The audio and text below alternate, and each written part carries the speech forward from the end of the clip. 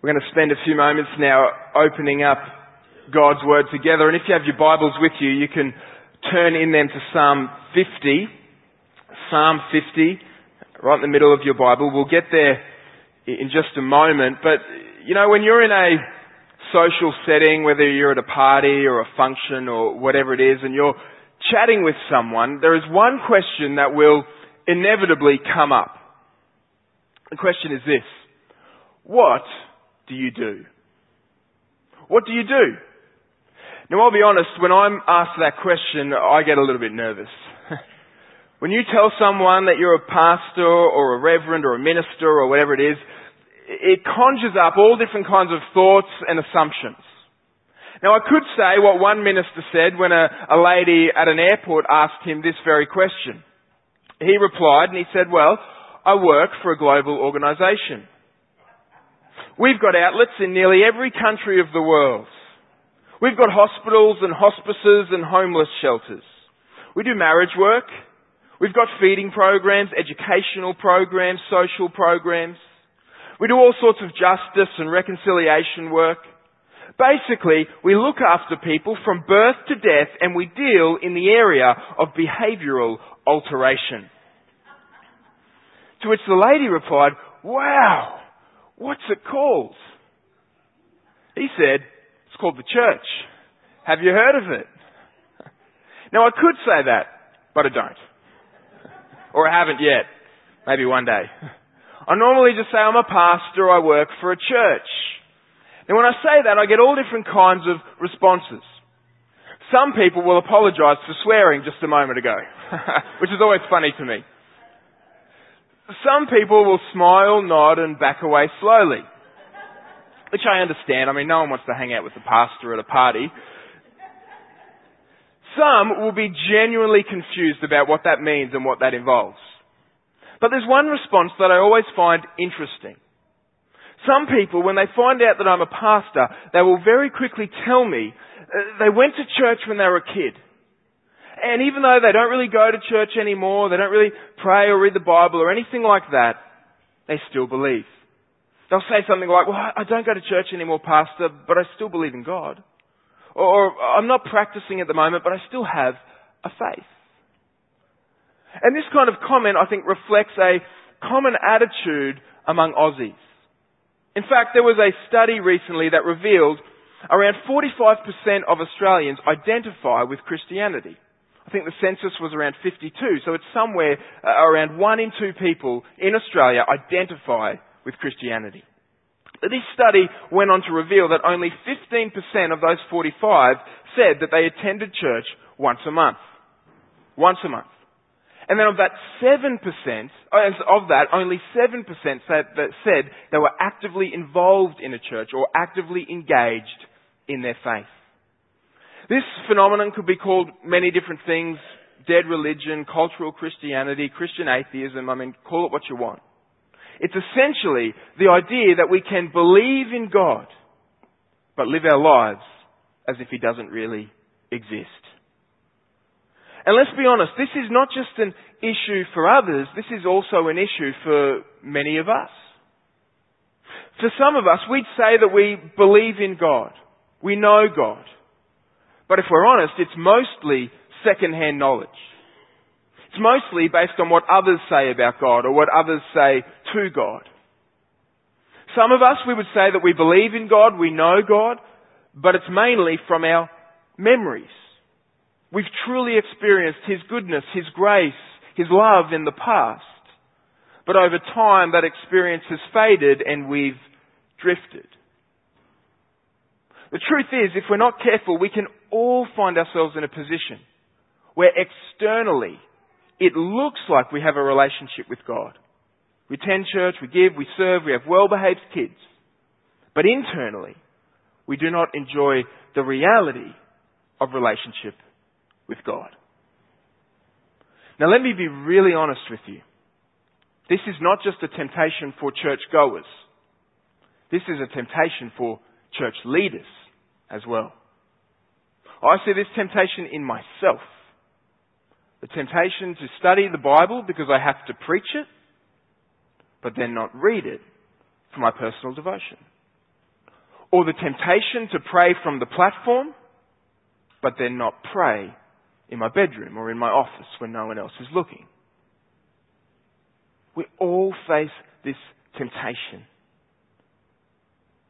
It's so easy to say that we believe in God, but then live as if He doesn't exist. And this is why we're launching into a new sermon series today called Awake and Alive, enjoying the presence of God. For the next 6 weeks, we are going on a journey to come alive to God, to reawaken, to revive, to deepen our relationship with God. And we're doing this series because every single one of us needs it. We can all grow closer to God, and we can all grow deeper in our relationship with God. We're also doing this series because the Bible tells us to. The Bible again and again invites us into the possibility of an intimate relationship with God. The Bible says, draw near to God and He will draw near to you. The Bible says in Acts 17, God is not far from any one of us. Jesus said, we looked at these words a couple of weeks ago, ask and it will be given to you. Seek and you will find. Knock and it will be opened to you. David, Old Testament David, he said about his relationship with God, my soul will be satisfied as with fat and rich food. And I've got to tell you, after I eat fat and rich food, my soul is satisfied. David's talking here about his relationship with God. He says, my mouth will praise you with joyful lips. The Bible again and again invites us into the possibility of intimate relationship with God. And this is not the experience or an experience that is reserved for the spiritual elite. This is a universal possibility for all believers. Now maybe you're thinking, well, I believe in God. Isn't that enough? I mean, a lot of people around me don't believe in God, but I do. Isn't that what God wants from me? That's a fair question. But the answer is that mere belief isn't all that God wants from us. The Bible says that the demons, even the demons, believe in God. And yet they tremble because they know that they're relationally separated from Him. There's more to Christianity than just intellectual belief. And we're doing this series to explore what that more is. Because we need more of God in our lives, in our church, and in our community. The good news is that God is not hiding from us. Nor is God holding out on us. If we've become dull or sleepy or insensitive to God, then God can revive us and reawaken us once again. Now let me be clear about what I mean when I talk about being awake and alive to God. I don't have in mind a spectacular, overwhelming kind of experience. Now it might be that, but that is not how God most often works in our lives. To be awake and alive to God means to be sensitive to God. It means to be made aware of Him in your day-to-day life. This is why to be alive to God is not kind of something that you tick off your to-do list. Well, I've done that for the day, tick, move on. No, it is God being real to you in the midst of everything else on your to-do list.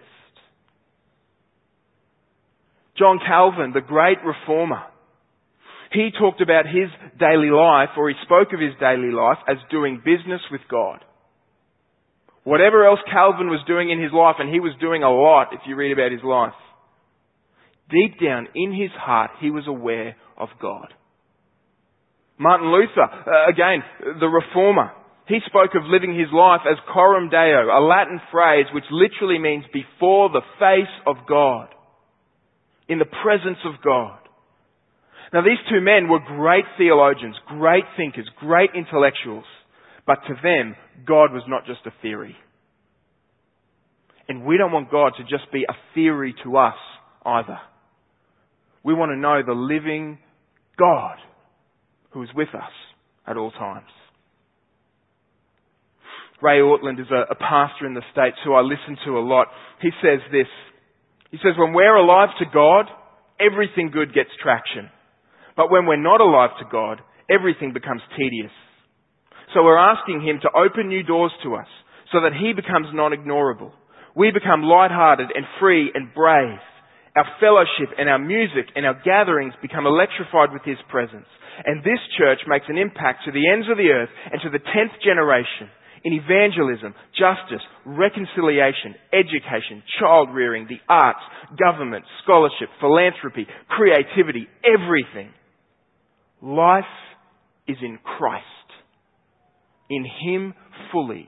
In Him only. And He loves to give Himself away. I love that.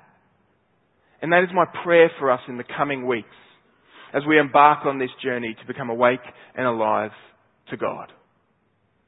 Now this journey will take us into the book of Psalms. The Psalms are a collection of songs and poems that are right in the middle of the Bible. And really there is no better place in the Bible to come alive to God. Tremper Longman, which is a great name, he's a scholar. He's written a little book called How to Read the Psalms. He writes this. He says, as we read the Psalms, we are entering into the sanctuary, the place where God meets men and women in a special way. We will see that the conversation between God and His people is direct, intense, intimate, and above all, honest. The Psalms are a great place to lead us into an open, honest, intimate relationship with God. And we're going to begin today by looking at Psalm 50. Because Psalm 50 tells us what God really wants from us. Psalm 50 gives us our first step in coming alive to God. Now in Psalm 50, what we see there is a courtroom scene. And in this psalm, God is the judge. And He has called His people before Him to judge them. He is there to judge His people. He's calling them to account for their dead religion. And He's calling them to something better. Let me read Psalm 50 for us. Hopefully you've found it by now in your Bibles. If you don't have a Bible with you, unfortunately it won't be on the screen, but you can listen as I read Psalm 50 for us. Beginning in verse 1. The mighty one, God the Lord, speaks and summons the earth from the rising of the sun to its setting. Out of Zion, the perfection of beauty, God shines forth. Our God comes. He does not keep silence. Before Him is a devouring fire. Around Him a mighty tempest. He calls to the heavens above and to the earth that He may judge His people. Gather to me, my faithful ones, who made a covenant with me by sacrifice. The heavens declare His righteousness, for God Himself is judge. Hear, O my people, and I will speak. O Israel, I will testify against you. I am God, your God. Not for your sacrifices do I rebuke you. Your burnt offerings are continually before me. I will not accept a bull from your house or goats from your folds. For every beast of the forest is mine, the cattle on 1,000 hills. I know all the birds of the hills, and all that moves in the field is mine. If I were hungry, I would not tell you, for the world and its fullness are mine. Do I eat the flesh of bulls or drink the blood of goats? Offer to God a sacrifice of thanksgiving, and perform your vows to the Most High, and call upon me in the day of trouble. I will deliver you, and you shall glorify me. But to the wicked, God says, what right have you to recite my statutes or take my covenant on your lips? For you hate discipline, and you cast my words behind you. If you see a thief, you are pleased with him, and you keep company with adulterers. You give your mouth free rein for evil, and your tongue frames deceit. You sit and speak against your brother. You slander your own mother's son. These things you have done, and I have been silent. You thought that I was one like yourself. But now I rebuke you and lay the charge before you. Mark this then, you who forget God. lest I tear you apart and there be none to deliver. The one who offers thanksgiving as his sacrifice glorifies me. To one who orders his way rightly, I will show the salvation of God.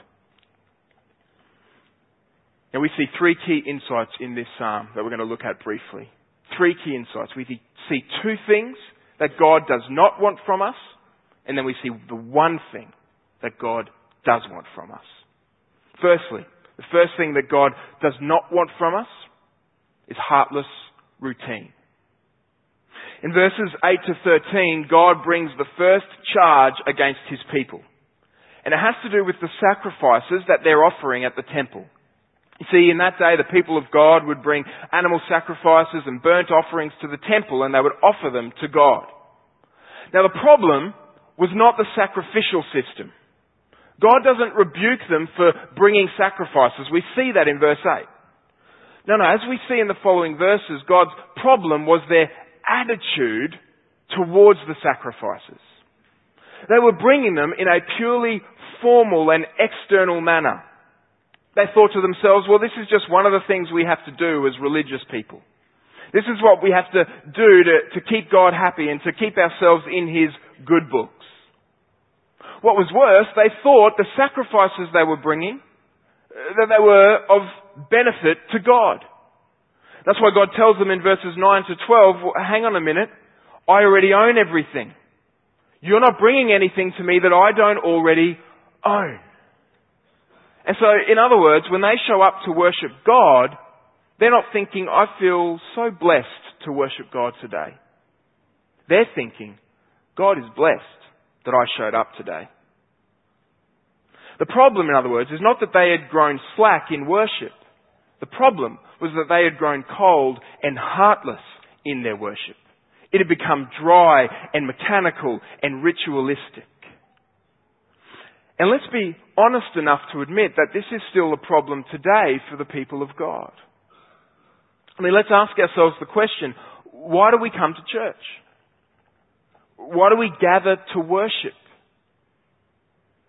Is there any part of us that feels like, well, I've got to come to do my duty, tick that off the list, but then once it's done, I can go and do what I really want to do? Is there any part of us that feels like we are doing God a favour by showing up to church, by giving at church, by serving at church? Now, God's really lucky to have me on his team. This kind of attitude is indicative of heartless worship. And it's desperately dangerous. One commentator says, empty formalism in worship imperils our souls, precisely because it promotes a false relationship with the Lord.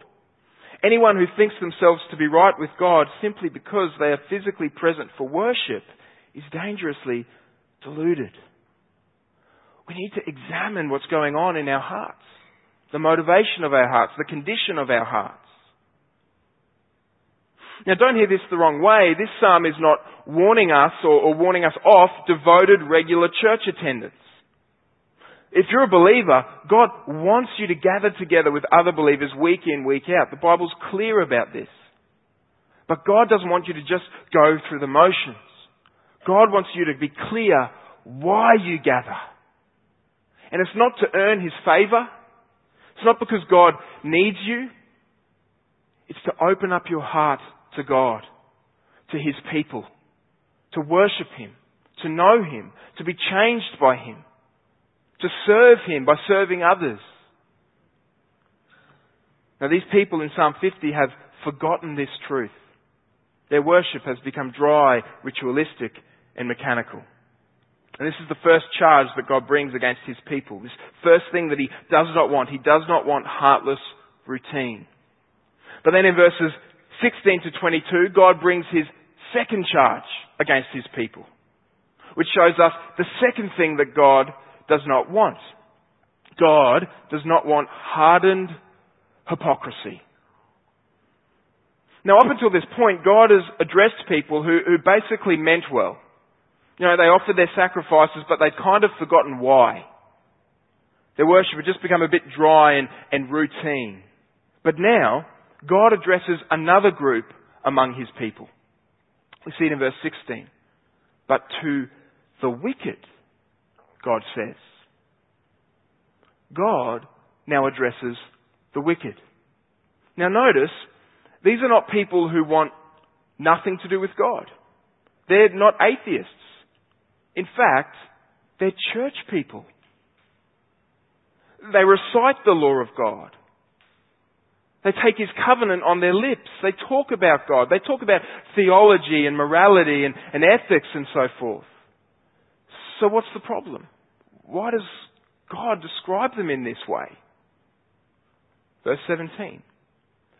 For you hate discipline. You don't want to change. And you cast my words behind you. To put it simply, these people talk about God but don't know God. They discuss God's law but don't obey God's law. When they break God's law, they're not cut to the heart. The Word of God has absolutely no bearing on their life. In short, they're hypocrites. Now Jesus said about hypocrites in Matthew 15, He said, they draw near to me with their lips, but their heart is far from me. In other words, they believe in God. They might even come to church. They might send their kids to Christian school. They tick the Christian box on the census. But they don't really care about God. They don't listen to what God says. They don't obey God. They're not cut to the heart when they break God's law. In fact, they openly and knowingly disobey God. That's what we were told in verses 18 to 20. Jump in with thieves and they slander and gossip and cut others down with their words. Now, I want to make something very, very clear for all of us. A hypocrite is not a Christian who sins, but then confesses, repents, and runs to Christ. A hypocrite is someone who claims to be a Christian, but when they sin, they don't care. There's no repentance, no turning to God, no desire for change. There's just the desire to not get caught. This is why I've used the word hardened in the heading. This is someone who only cares about external appearances, but pays no attention to their heart and their interior life with God. Now, why would someone do this? What would lead someone to live in this way? We see it in verse 21. These things you have done, God says, and I have been silent. You thought that I was one like yourself.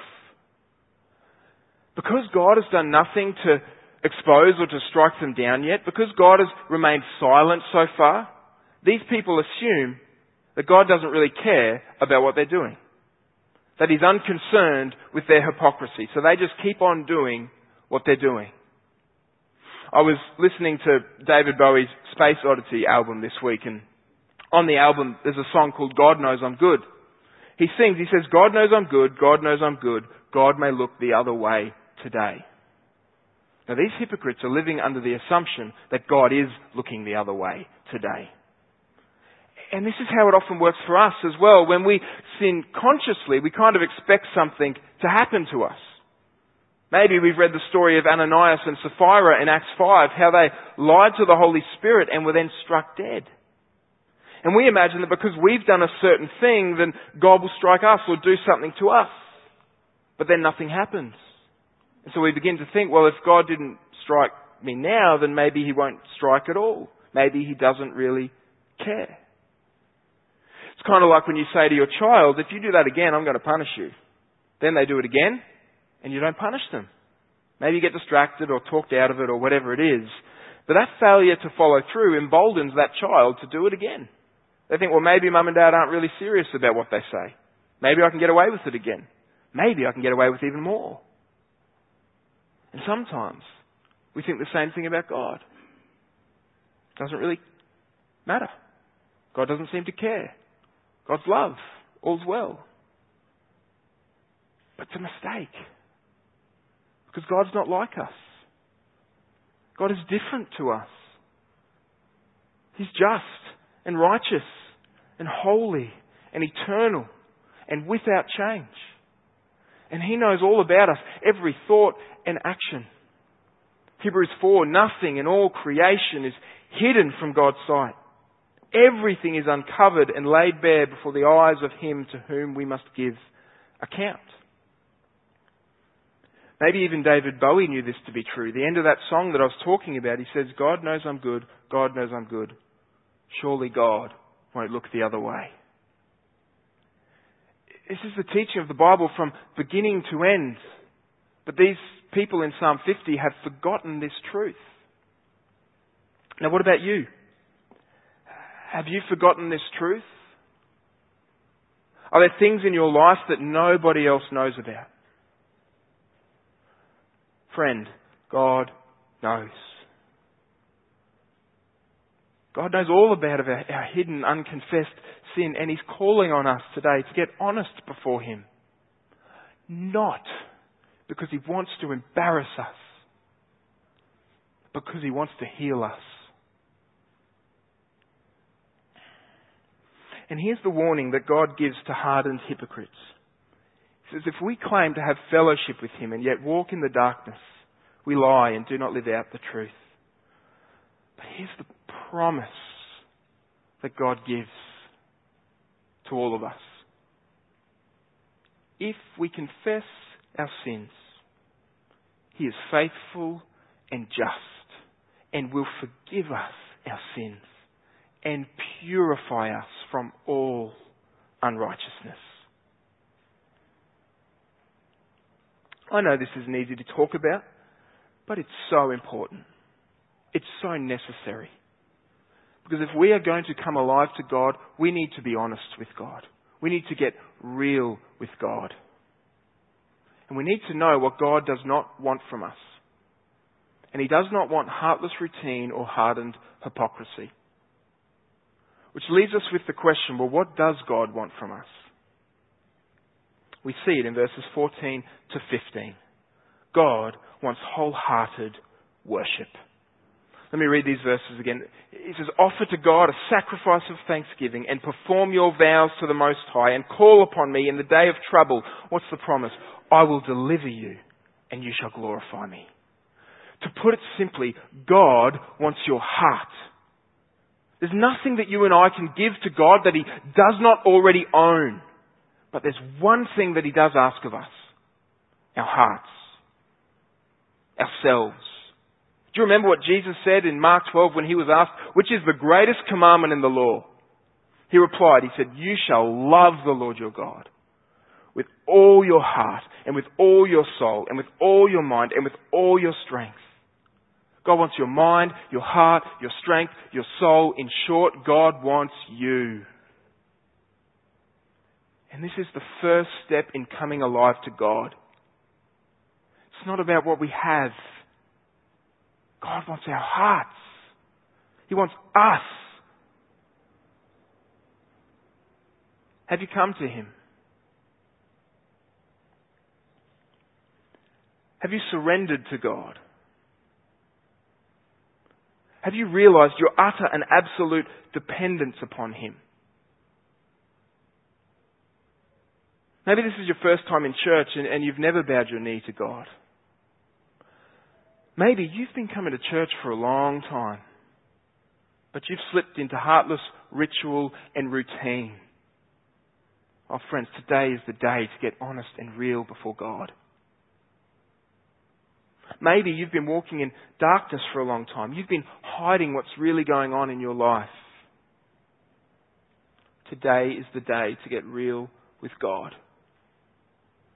And God says if we get real with Him, He's not afraid of what we might confess to Him. He already sees, He already knows. And if we get real with Him, He will freely show us His salvation. Verse 23, look at how this psalm ends. The one who offers thanksgiving as his sacrifice glorifies me. To one who orders his way rightly, I will show the salvation of God. Now, to order your way rightly does not mean to live perfectly. It means to be honest with God. To have a right view of God and a right view of yourself. In fact, to illustrate it, let me tell you a story that Jesus told while he was on earth. It's a story about two men. One of them is a religious leader. He was wealthy, respected, well looked up to. There was another man, a tax collector. He was despised by his countrymen. He was an outsider. Both of these men go to the temple to pray. The religious leader steps forward and says, "God, I thank you that I am not like other people. Robbers, evildoers, adulterers, or even like this tax collector. I fast twice a week and give 1/10 of all I get." Now the tax collector's standing at the back of the room. Maybe he heard what the religious leader just said in his prayer. He's so ashamed he can't even look up. He can't look up to heaven. But he manages to mumble, "God, have mercy on me, a sinner." And God heard him. Because Jesus said, "I tell you that this man, the tax collector, the one who mumbled," he says, "rather than the other, went home justified before God, in a right relationship with God. For all those who exalt themselves will be humbled, and those who humble themselves will be exalted." This is how we come alive to God. We become so aware of His goodness, His greatness, His majesty, His love, and our smallness and sinfulness and insignificance, that we get low before Him and we say, "God, have mercy on me, a sinner." And God says, "My child, I have already done exactly that. I sent my only Son into the world to deliver you. I even sent Him to death upon a cross. I laid your sin and your heartlessness and your hypocrisy upon Him. He received the punishment that you deserved, so you can receive the life and the forgiveness and the love that you have not earned. This is my salvation, and I am freely giving it to you. Believe it, receive it, and walk in it for the rest of your life." Imagine what God might do through a people and a church who were so aware of His goodness, His greatness, His love, that we walk in deep humility before Him. Let's find out together. Let me pray.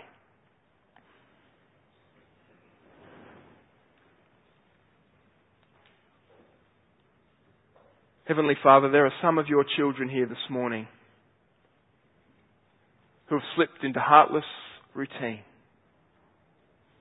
And Lord, we don't want to live that way. We know that there is more for us. And so we just confess that this morning. We repent of that. We bring it to you. And we want to draw near to you this morning. Lord, there's others of your children here this morning who have slipped into hardened hypocrisy. We've been walking in the darkness where no one else knows what's really going on. But you do. And we want to be honest with you this morning, Lord. Nothing else matters but us getting real and honest before you, Lord. And so we just take a moment now to do that. You lay before the Lord what is on your heart.